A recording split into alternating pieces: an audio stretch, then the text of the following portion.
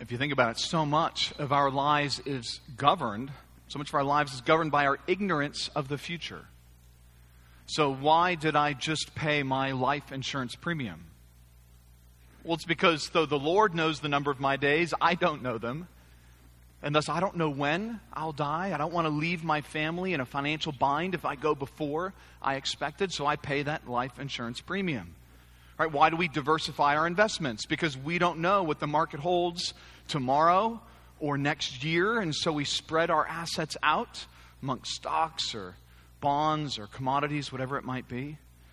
Delta Airlines reported a quarterly loss this month of $450 million. Right? At a time where oil prices are really low, they should be rolling in the dough. But why did they lose $450 million? Well, it's because they hedged. They thought oil prices would be going up. And they didn't go up as they thought. And they lost a lot of money. Athletes. Right? Many gifted athletes, they leave their college careers early. They could have stayed maybe for another year or two. They might have had a higher draft pick, but they don't know. The risk of injury, it's too great. The lure of a couple mil right now, right, it pulls them away. The market for women freezing their own eggs has grown exponentially in the past decade. And surveys and studies have shown that the primary reason that's the case is because they don't know their future. They don't know if they'll be married. They don't know when they will be in a position, as they understand it, to be in sort of childbearing years. And so they take things into their own hands that way. My point is just that our ignorance of the future, it has consequences. Consequences for how we live, consequences for how we act, and consequences as well, of course, for how we spend our money. But if you knew the future, if you actually knew what the future held, you would likely act differently, wouldn't you? So if I know that I'm not going to get in a car accident, well, I'm not making that Geico payment. I'm not going to pay it. I don't have any need for car insurance if I know I'm not going to get into an accident.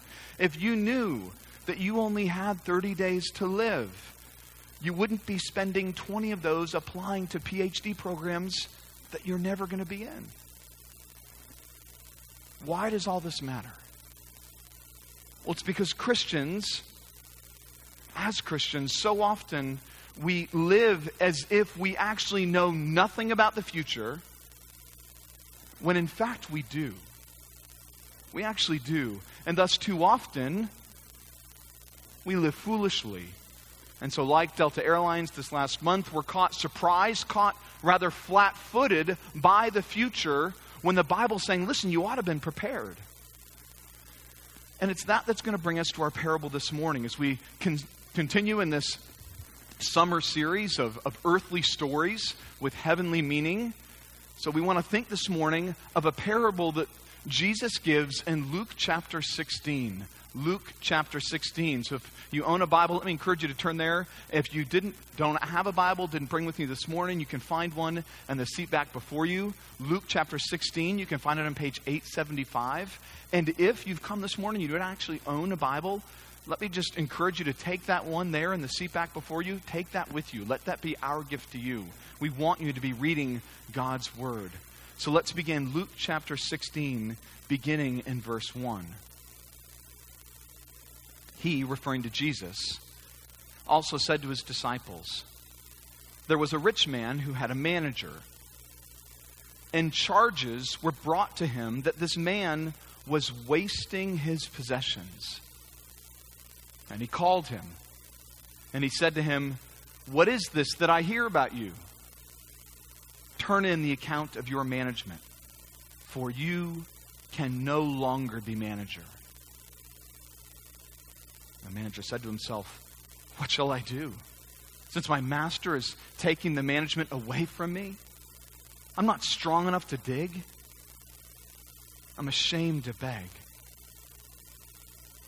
Oh, I've decided what to do, so that when I'm removed from management, people may receive me into their houses.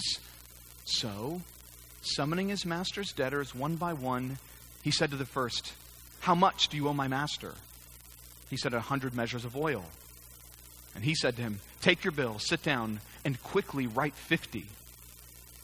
Then he said to another, how much do you owe? He said, 100 measures of wheat. And he said to him, take your bill and write 80.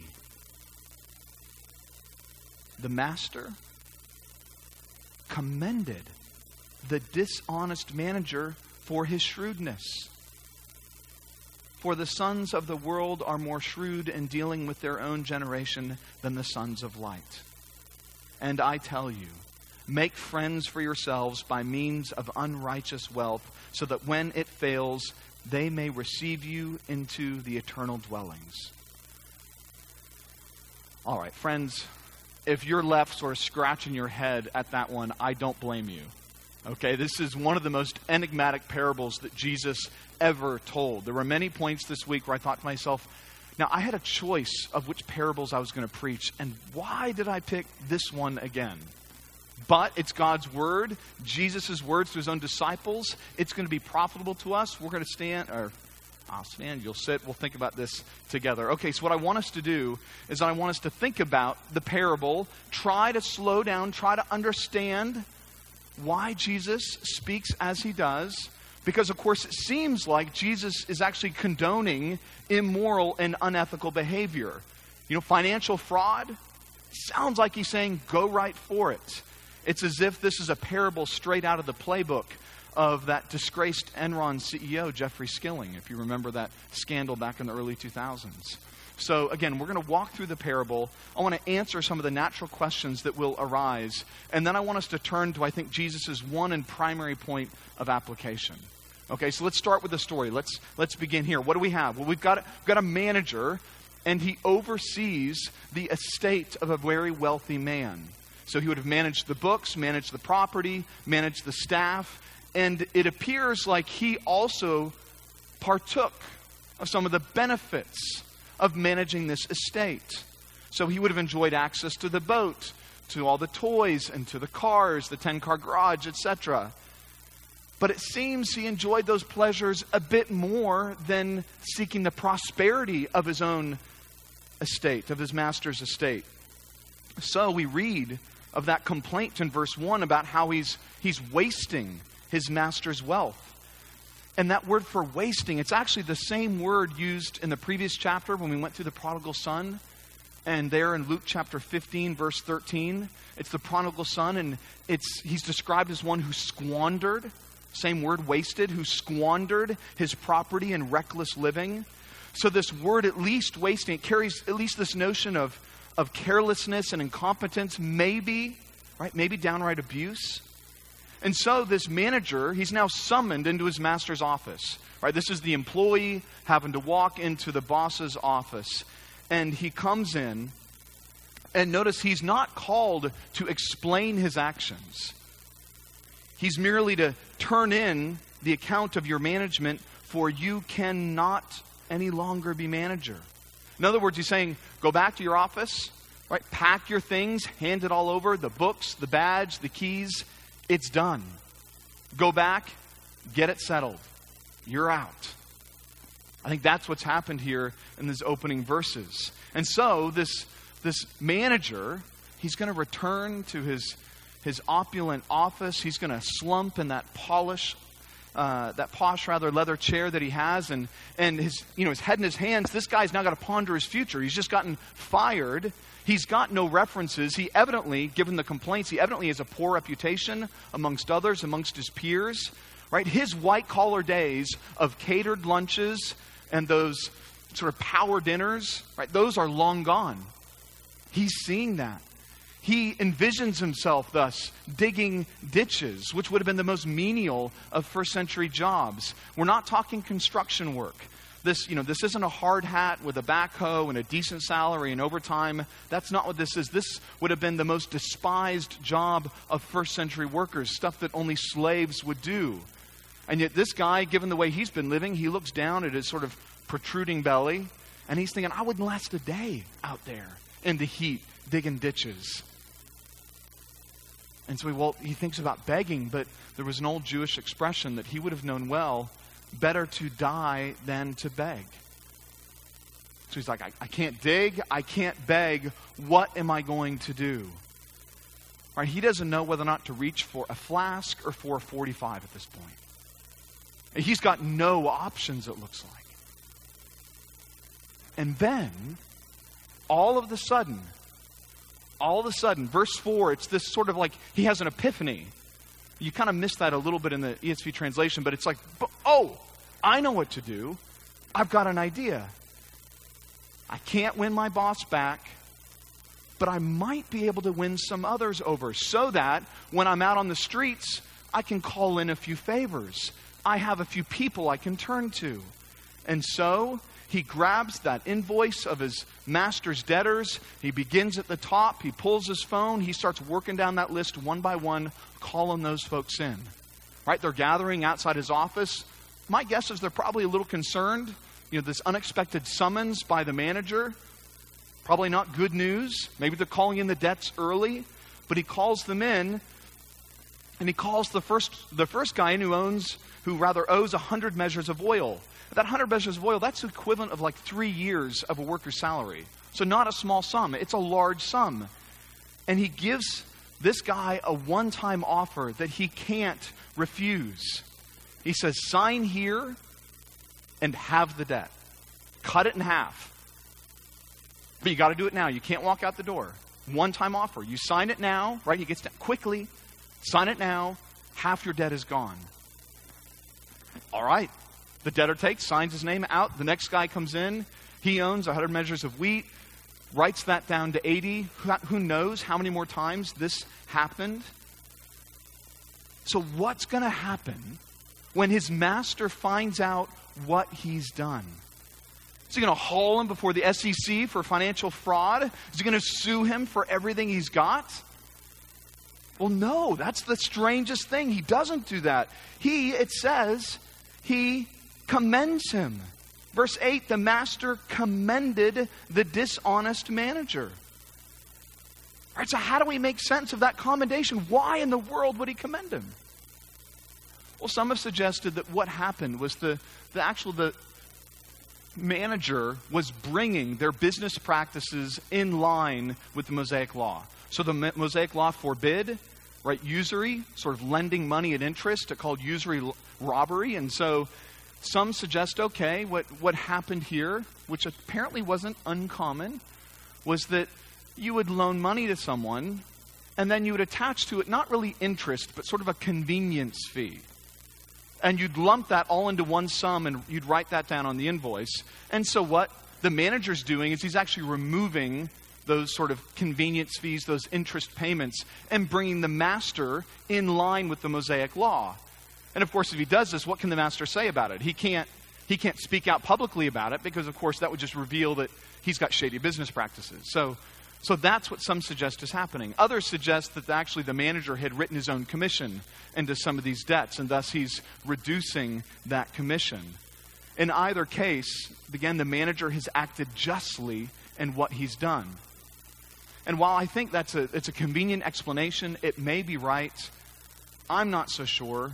I mean, when you feel the sort of the movement of the story, it's all done very quickly.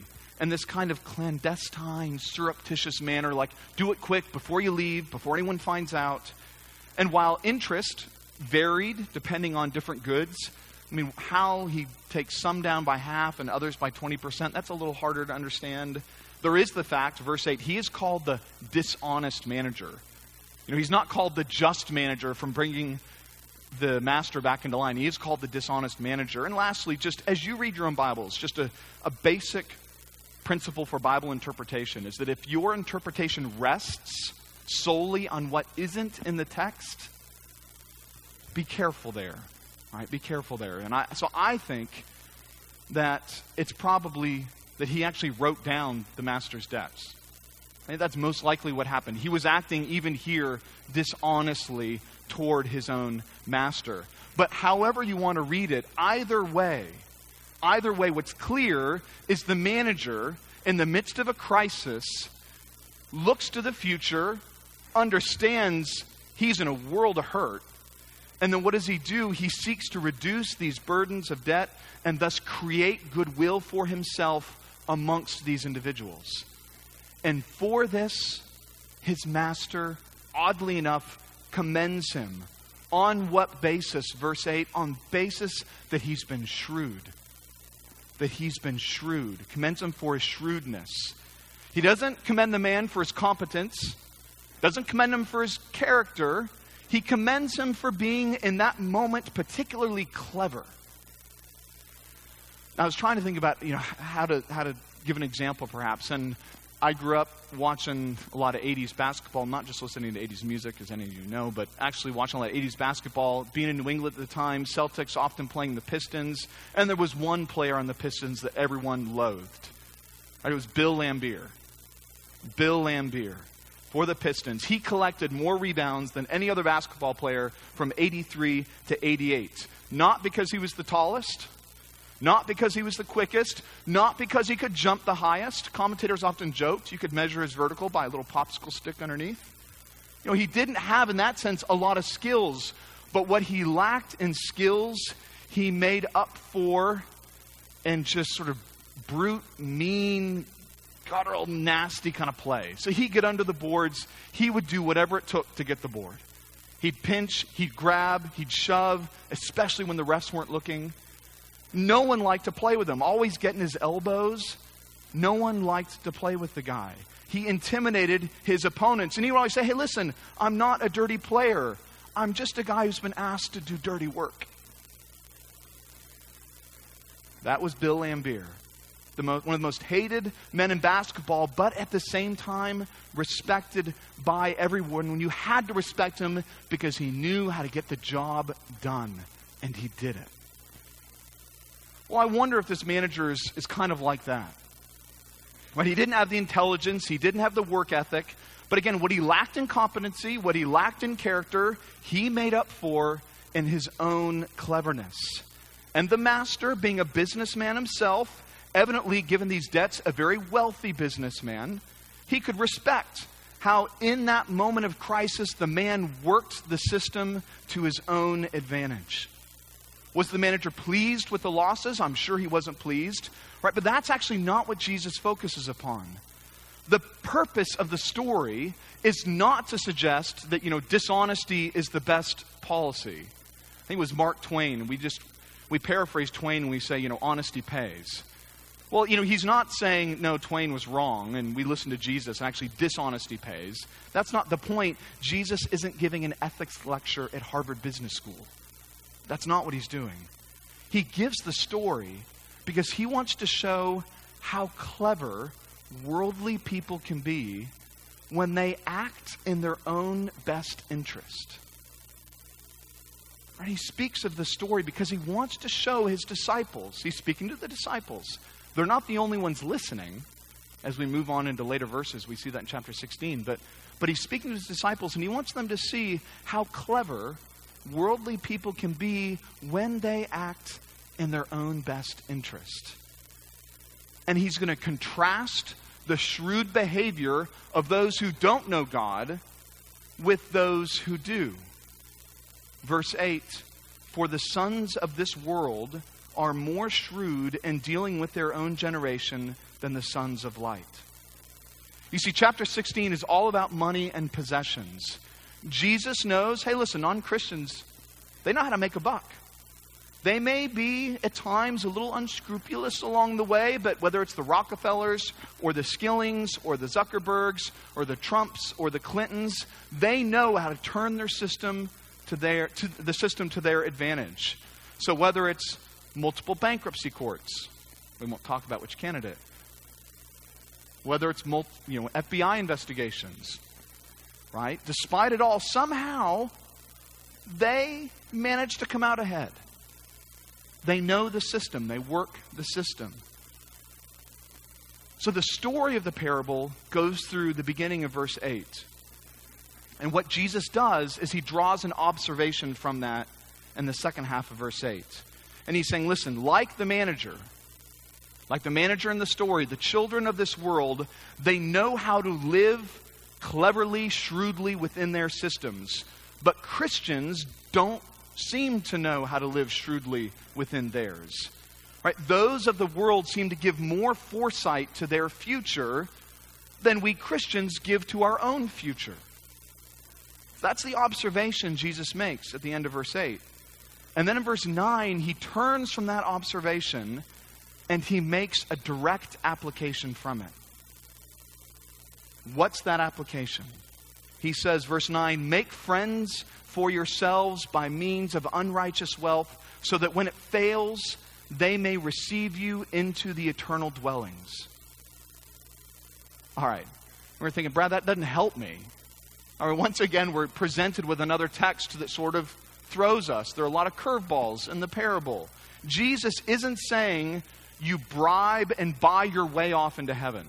So that's not what verse 9 is about. I think the thrust of what Jesus is saying in verse 9 is this. He's saying, with your money, which can so easily lead astray, live in such a way that when this life is over, God will receive you into his eternal dwelling. I think that's the application Jesus is making there in verse 9. With your money, which so often leads astray, live in such a way that when life is over, God will receive you into his eternal dwelling. The parable's drawing a comparison. So in the same way the manager prepared for the end of his employment, so also we are to be preparing for the end of all things.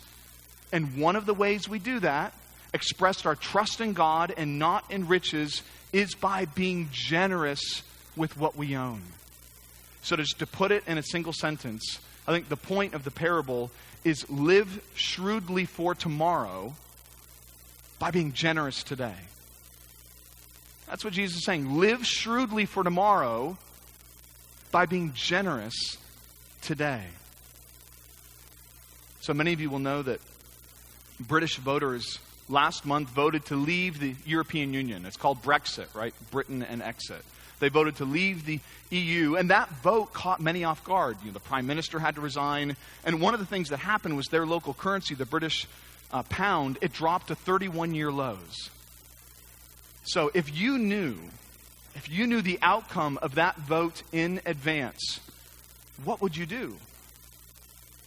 Well, you'd short the pound. You'd sell all your pounds. You would abandon that thing that is about to lose value in order to invest in something else that will gain in value.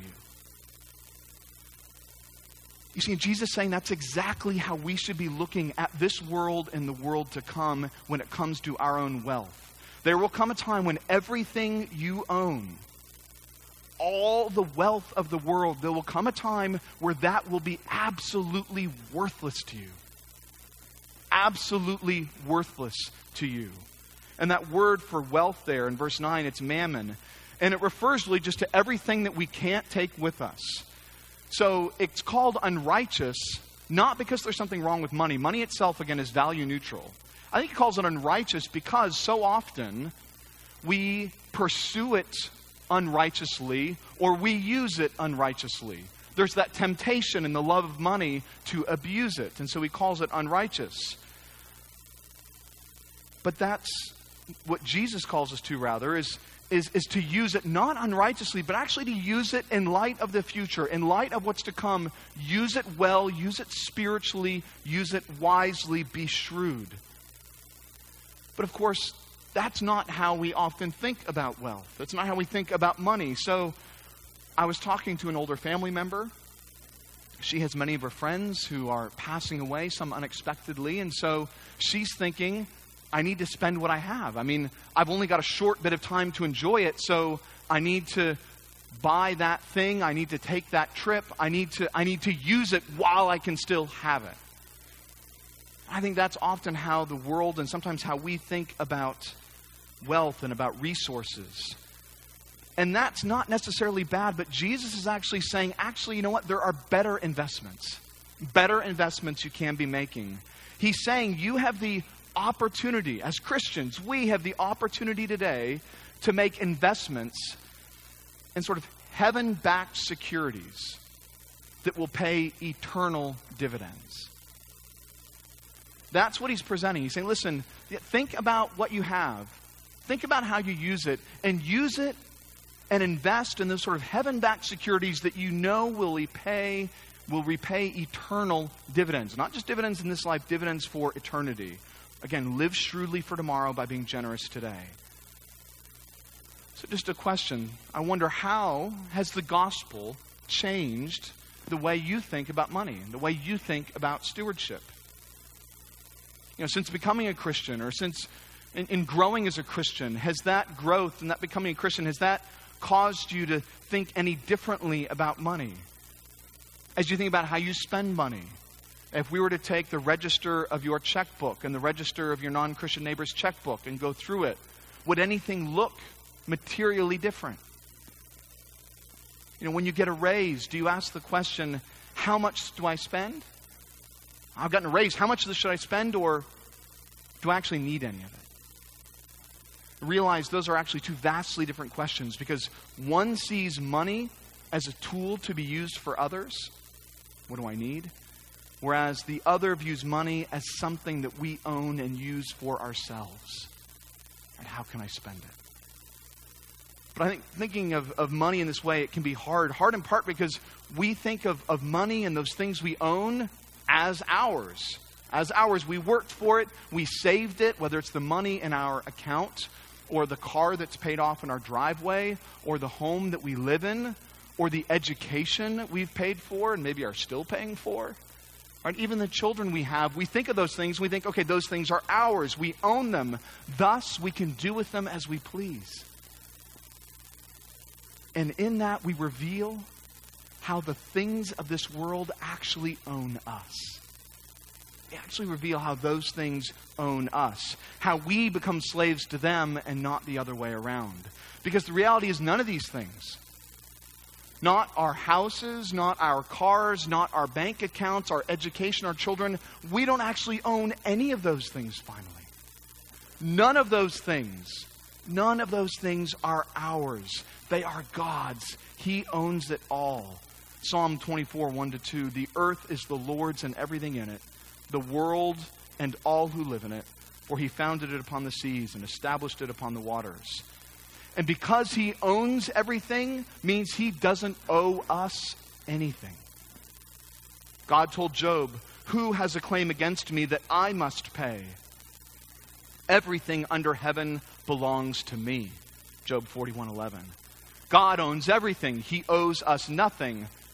And yet all that He made is good. 1 Timothy 4:5, for everything God created is good, and nothing is to be rejected if it is received with thanksgiving.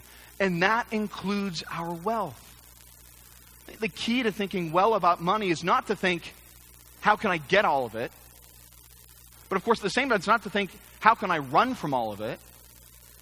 It's to ask the question, okay, how can I submit all of it to the Lordship of Christ? That's how we need to be thinking about it. And I love, for example, the example of John Wesley here. So there's a particular day, and a man riding on a horse, deeply distraught, he charges up to John Wesley and he shouts out to him, Mr. Wesley, something terrible has happened. Your house has burned to the ground. Now, at that news, how would you respond? Well, I'm sure I would quickly think about family, want to ensure they're okay. But then I would also quite quickly move to the catalog of all those things that I had lost. What was in the house? What's the insurance going to cover? How can I get all that stuff back? Well, Wesley weighed the news, and then he calmly replied to the man on the horse, well, no, actually, not my house. No, the Lord's house burned to the ground. And that means one less responsibility for me. Now, you can push that too far, and we can use our house as well in service to the Lord. But his heart, in that response, had so evidently been loosed from the love of money. It had been released, it had been loosed from the love of money. Proverbs 30:8-9 summarizes Scripture's approach to money well. Give me neither poverty nor wealth. Feed me with the food I need. Otherwise, I might have too much and deny you, saying, who is the Lord? Or I might have nothing and steal, profaning the name of my God. You see, money can be used for enormous good, even eternal good. And yet Paul, he'll write to Timothy, and he'll say, nonetheless, the love of money, though, the love of it is the root of all kinds of evil. So money can be used in both ways. Our goal is to see it as a tool, to master it as opposed to being mastered by it. For if you know wealth at all, you know wealth is a terrible anchor for the soul. It's a terrible anchor for the soul. It's never satisfying, right? It's never stable, always shifting about us. Account balances always changing. It's why Proverbs 23, 4-5 says, do not wear yourself out to get rich. Have the wisdom to show restraint. Cast but a glance at riches, and they are gone. For they will surely sprout wings and fly off to the sky like an eagle. You know, John D. Rockefeller was the wealthiest, at least wealthiest American to ever live. So if you were to take his wealth and put it in present dollar terms, he was worth more than 3 times what Bill Gates, the current richest man in the world, is worth. And so he died. And after he died, someone asked his accountant, said, how much money did John D. leave? How much money did he leave? And his reply was simple. He said he left all of it. All of it, right? You can't take it with you. That was the classic reply that his accountant gave. See, we can't take it with us. We can't take it with us, but we can send it on ahead of us. And that's what Jesus is calling us to do by how we use our wealth. We do that by investing in things that last, in people, and the work of God's kingdom, in those kind of heaven-backed securities that will pay those eternal dividends. It's reflected so well in that quote that many of us know by Jim Elliot. He is no fool who gives what he cannot keep to gain what he cannot lose. So what does it look like then to live shrewdly for the next life by being generous in this life? Well, it starts by supporting those things that God would have us to support. You open up your Bibles, you read the New Testament. One of the things that's very clear is we're to support the ministry of our local church. Support its teaching, support its pastors, support its work. That ought to be the first recipient of our stewardship. But while it starts there, it doesn't end there. We don't say, listen, I've written my check, God's got his portion, and now the rest is mine, I can do with it as I please. No, it's all his. It's to be used for him. So we look at what we have and we have to ask the question, okay, what do I need? And how can I be a blessing to others with whatever else I have? So just ask yourself, how are you with the resources God has given you? How are you looking to support the spread of the gospel? Whether or not it's the spread of gospel abroad through things like Lottie Moon, or whether or not directly supporting missionaries here through the church. I mean, have you considered how you might support Bible translation work? Or how you might support the relief of the widow, or the orphan, or the unborn? I mean, recognize that all those things I just mentioned, they're actually in our own budget. When you give to this local church, you're actually giving toward all of those causes. I've said before, I like to think of our church budget like a spiritual mutual fund. I want to get the best investments in there, so you want to give every dollar possible to it. I want to encourage you in that. We get to think about some of those things even tonight in our church conference. But, okay, maybe you've done some of that. Maybe you want to look to other things too. Maybe there's a radio broadcast that God's used well in your life, and you want to support that ministry. Maybe it's a meal for someone else. You see a couple and they're struggling with lots of young kids, and you think, hey, you know what? Let's get a sitter for them, and let's just give them a meal out. Just get some time away. Let's see how we can encourage them, invest in them, how they can use that time spiritually for the purpose of their merit. Maybe it's a small gift card. Maybe it's a donation to the benevolence fund. We have members in need.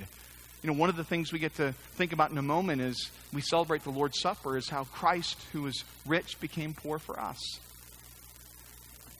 As we celebrate the Lord's Supper, every month as we do it, maybe that's just a good time to stop and think, hey, do I have anything that I could donate, that I could give money-wise to Benevolence Fund to help others who are in need? Now, there's nothing wrong with having things. So maybe you decide to buy a larger house. Don't cast judgmental glances at those people. They may have bought that larger house because they want to use it for hospitality. They want to have people in it. They want to have people live with them. Maybe you buy a second property because you want to rent it out.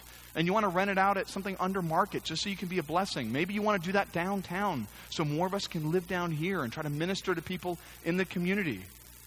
Right? But maybe you feel like you don't have a lot of margin. As it is, you look at your budget and you're like, it's pretty much consumed on needs. There's not a lot of quote-unquote wants, discretionary stuff in there. Well, just think about what you own, what you have. Do you open your home up for hospitality? Maybe your own hospitality budget, your grocery budget, can't take multiple meals, a month with families of 6 like us. Right? But you could do a dessert, you could do a coffee. I'm not saying invite us, but the point is, you can do those kinds of things. You don't have to make a full meal. Do you lend freely with what you have? So maybe you have a second car or a car you're not using. Are you willing to lend it out to let another use it? Or are you worried about the miles? Or are you worried about the wear and tear on the upholstery? Years ago we moved to D.C. after that season where the kids were all young. And as we were packing up our stuff in Louisville to move to D.C., we looked at our stuff and we thought, it's just disgusting. Like everything had vomit and spit up. It smelled. It was like, burn it, trash it. We're not moving it. And so we get to D.C. and we have to purchase some furniture. And so we pick up some things. You got some rugs and couches and tables, just things we needed. And one of the things I noticed, though, is as we'd have groups over, I was paranoid. Like, what are they going to spill on the rug? What are they going to do to the couch? Is there a coaster under the glass? And as I reflected on my own heart, I just found that so often, like many of us, that nagging concern, it revealed how I actually valued my things more than how those things could be of service to others. And that's what that preoccupation reflected. How much my heart was tied up in those things and not, again, in how those things are a tool in service to others. Now, friends, I want to be clear. There's nothing wrong with the enjoyment of wealth. 1 Timothy 6, command those who are rich in this present world not to be arrogant, nor to put their hope in wealth, which is so uncertain. And we lose the effect of that a little bit. We insure everything. But you could lose it. You still can lose it quite quickly. They could lose it like Wesley did his house in an instant. It is so uncertain. But to put their hope in God, who richly provides us with everything for our enjoyment. For our enjoyment. God doesn't give us things simply so that we can sort of close our eyes and quickly give them away. He gives us things so that we can glorify Him as we enjoy them and as we use them to be a blessing to others. So take the vacation. Take the vacation. Maybe thinking about bringing someone with you. If you've got the sort of emotional capital that can do that thing, that's great. Now, somebody will say, hey, I'm an introvert. I can't take someone else with me on vacation. I get it. But whatever you do, consider doing something like that. Have a nice meal. Maybe bless others with a nice meal. There's nothing wrong with enjoying what God has given as long as it's enjoyed for Him and we're seeking to bless others as we enjoy Him. And we do all this. Why do we do it? Because as Christians, we know this is how we've been loved in Christ. 2 Corinthians 8:9. For you know the grace of our Lord Jesus Christ, that though He was rich, yet for our sake He became poor, so that you, by His poverty, might become rich. All that Christ had. Right? His possessions, His reputation, His very life, all of that poured out for us. If you've come here this morning and you're not a Christian, I don't want you to misunderstand Jesus on verse 9. He's not teaching that heaven is achieved through kindness and philanthropy. That's not Jesus' point. Spiritually speaking, the Bible is very clear. Jesus is very clear. We're all spiritually bankrupt. Right? We're up in debt spiritually to our eyeballs, and there is no way we will ever be able to pay it off. And there's no amount of money in the world that you could combine and that you could pay off the debt that we owe God in our sin. But the glory of the gospel is that debt that we cannot pay is the very debt that Christ paid for us.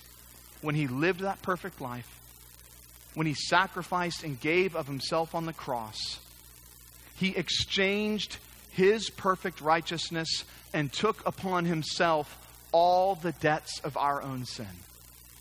so that any who would turn from their sin, that would trust in him, that would believe upon him in repentance and newness of life, they can be forgiven. They can know what it means to be truly debt-free. They can be freed from the bondage of their sin and from those chains, and they can know forgiveness. They can know joy and everlasting life. That's the hope of the gospel. If you've come and you don't know that hope, I pray that you talk to the person that invited you. Come talk to one of us at the doors or down here afterward. We'd love to speak with you about what that means, about the good news of the gospel. But for the Christian, one of the consequences of that gospel is that, as Jesus is teaching, we need to be marked by generosity, as he has been so generous with us. It was Andrew Carnegie, one of the world's wealthiest men to ever live, sort of the classic rags to riches story. And he said, "A man who dies rich dies disgraced." He wasn't a Christian. But even he recognized a man who dies rich, barns very full, right, dies disgraced. We want to prepare ourselves for tomorrow by living those kind of generous lives today, so that when we stand before our Lord, we're going to be accompanied by all of those joyful cheers and the shouts of those who were blessed by our generosity. You know, the Iraqi that we never met, but was saved through the support, even if it was only $5 a month, or through the work of the church. That Iraqi we never met, but was still saved through the support of Bible translation. Or the child we don't know, but the child that was born once and then born twice through the ministry of a crisis pregnancy center. The addicts who were helped by a recovery ministry. The poor who received assistance in a time of need. The missionary on the field who was emboldened by our support and by frequent visits. The thankful hearts of those we blessed with free books and then continued in deep spiritual conversation. The faces of all those that we've invited into our homes. Jesus is saying, are you making those kinds of investments? Those investments that pay eternal dividends, and spiritual investments in his kingdom, such that when you get there, you'll receive that welcome reception. You know, how are you being generous today so that you will be joyfully received into his kingdom tomorrow? How are you being generous today so that you will be joyfully received into his kingdom tomorrow? Let's pray.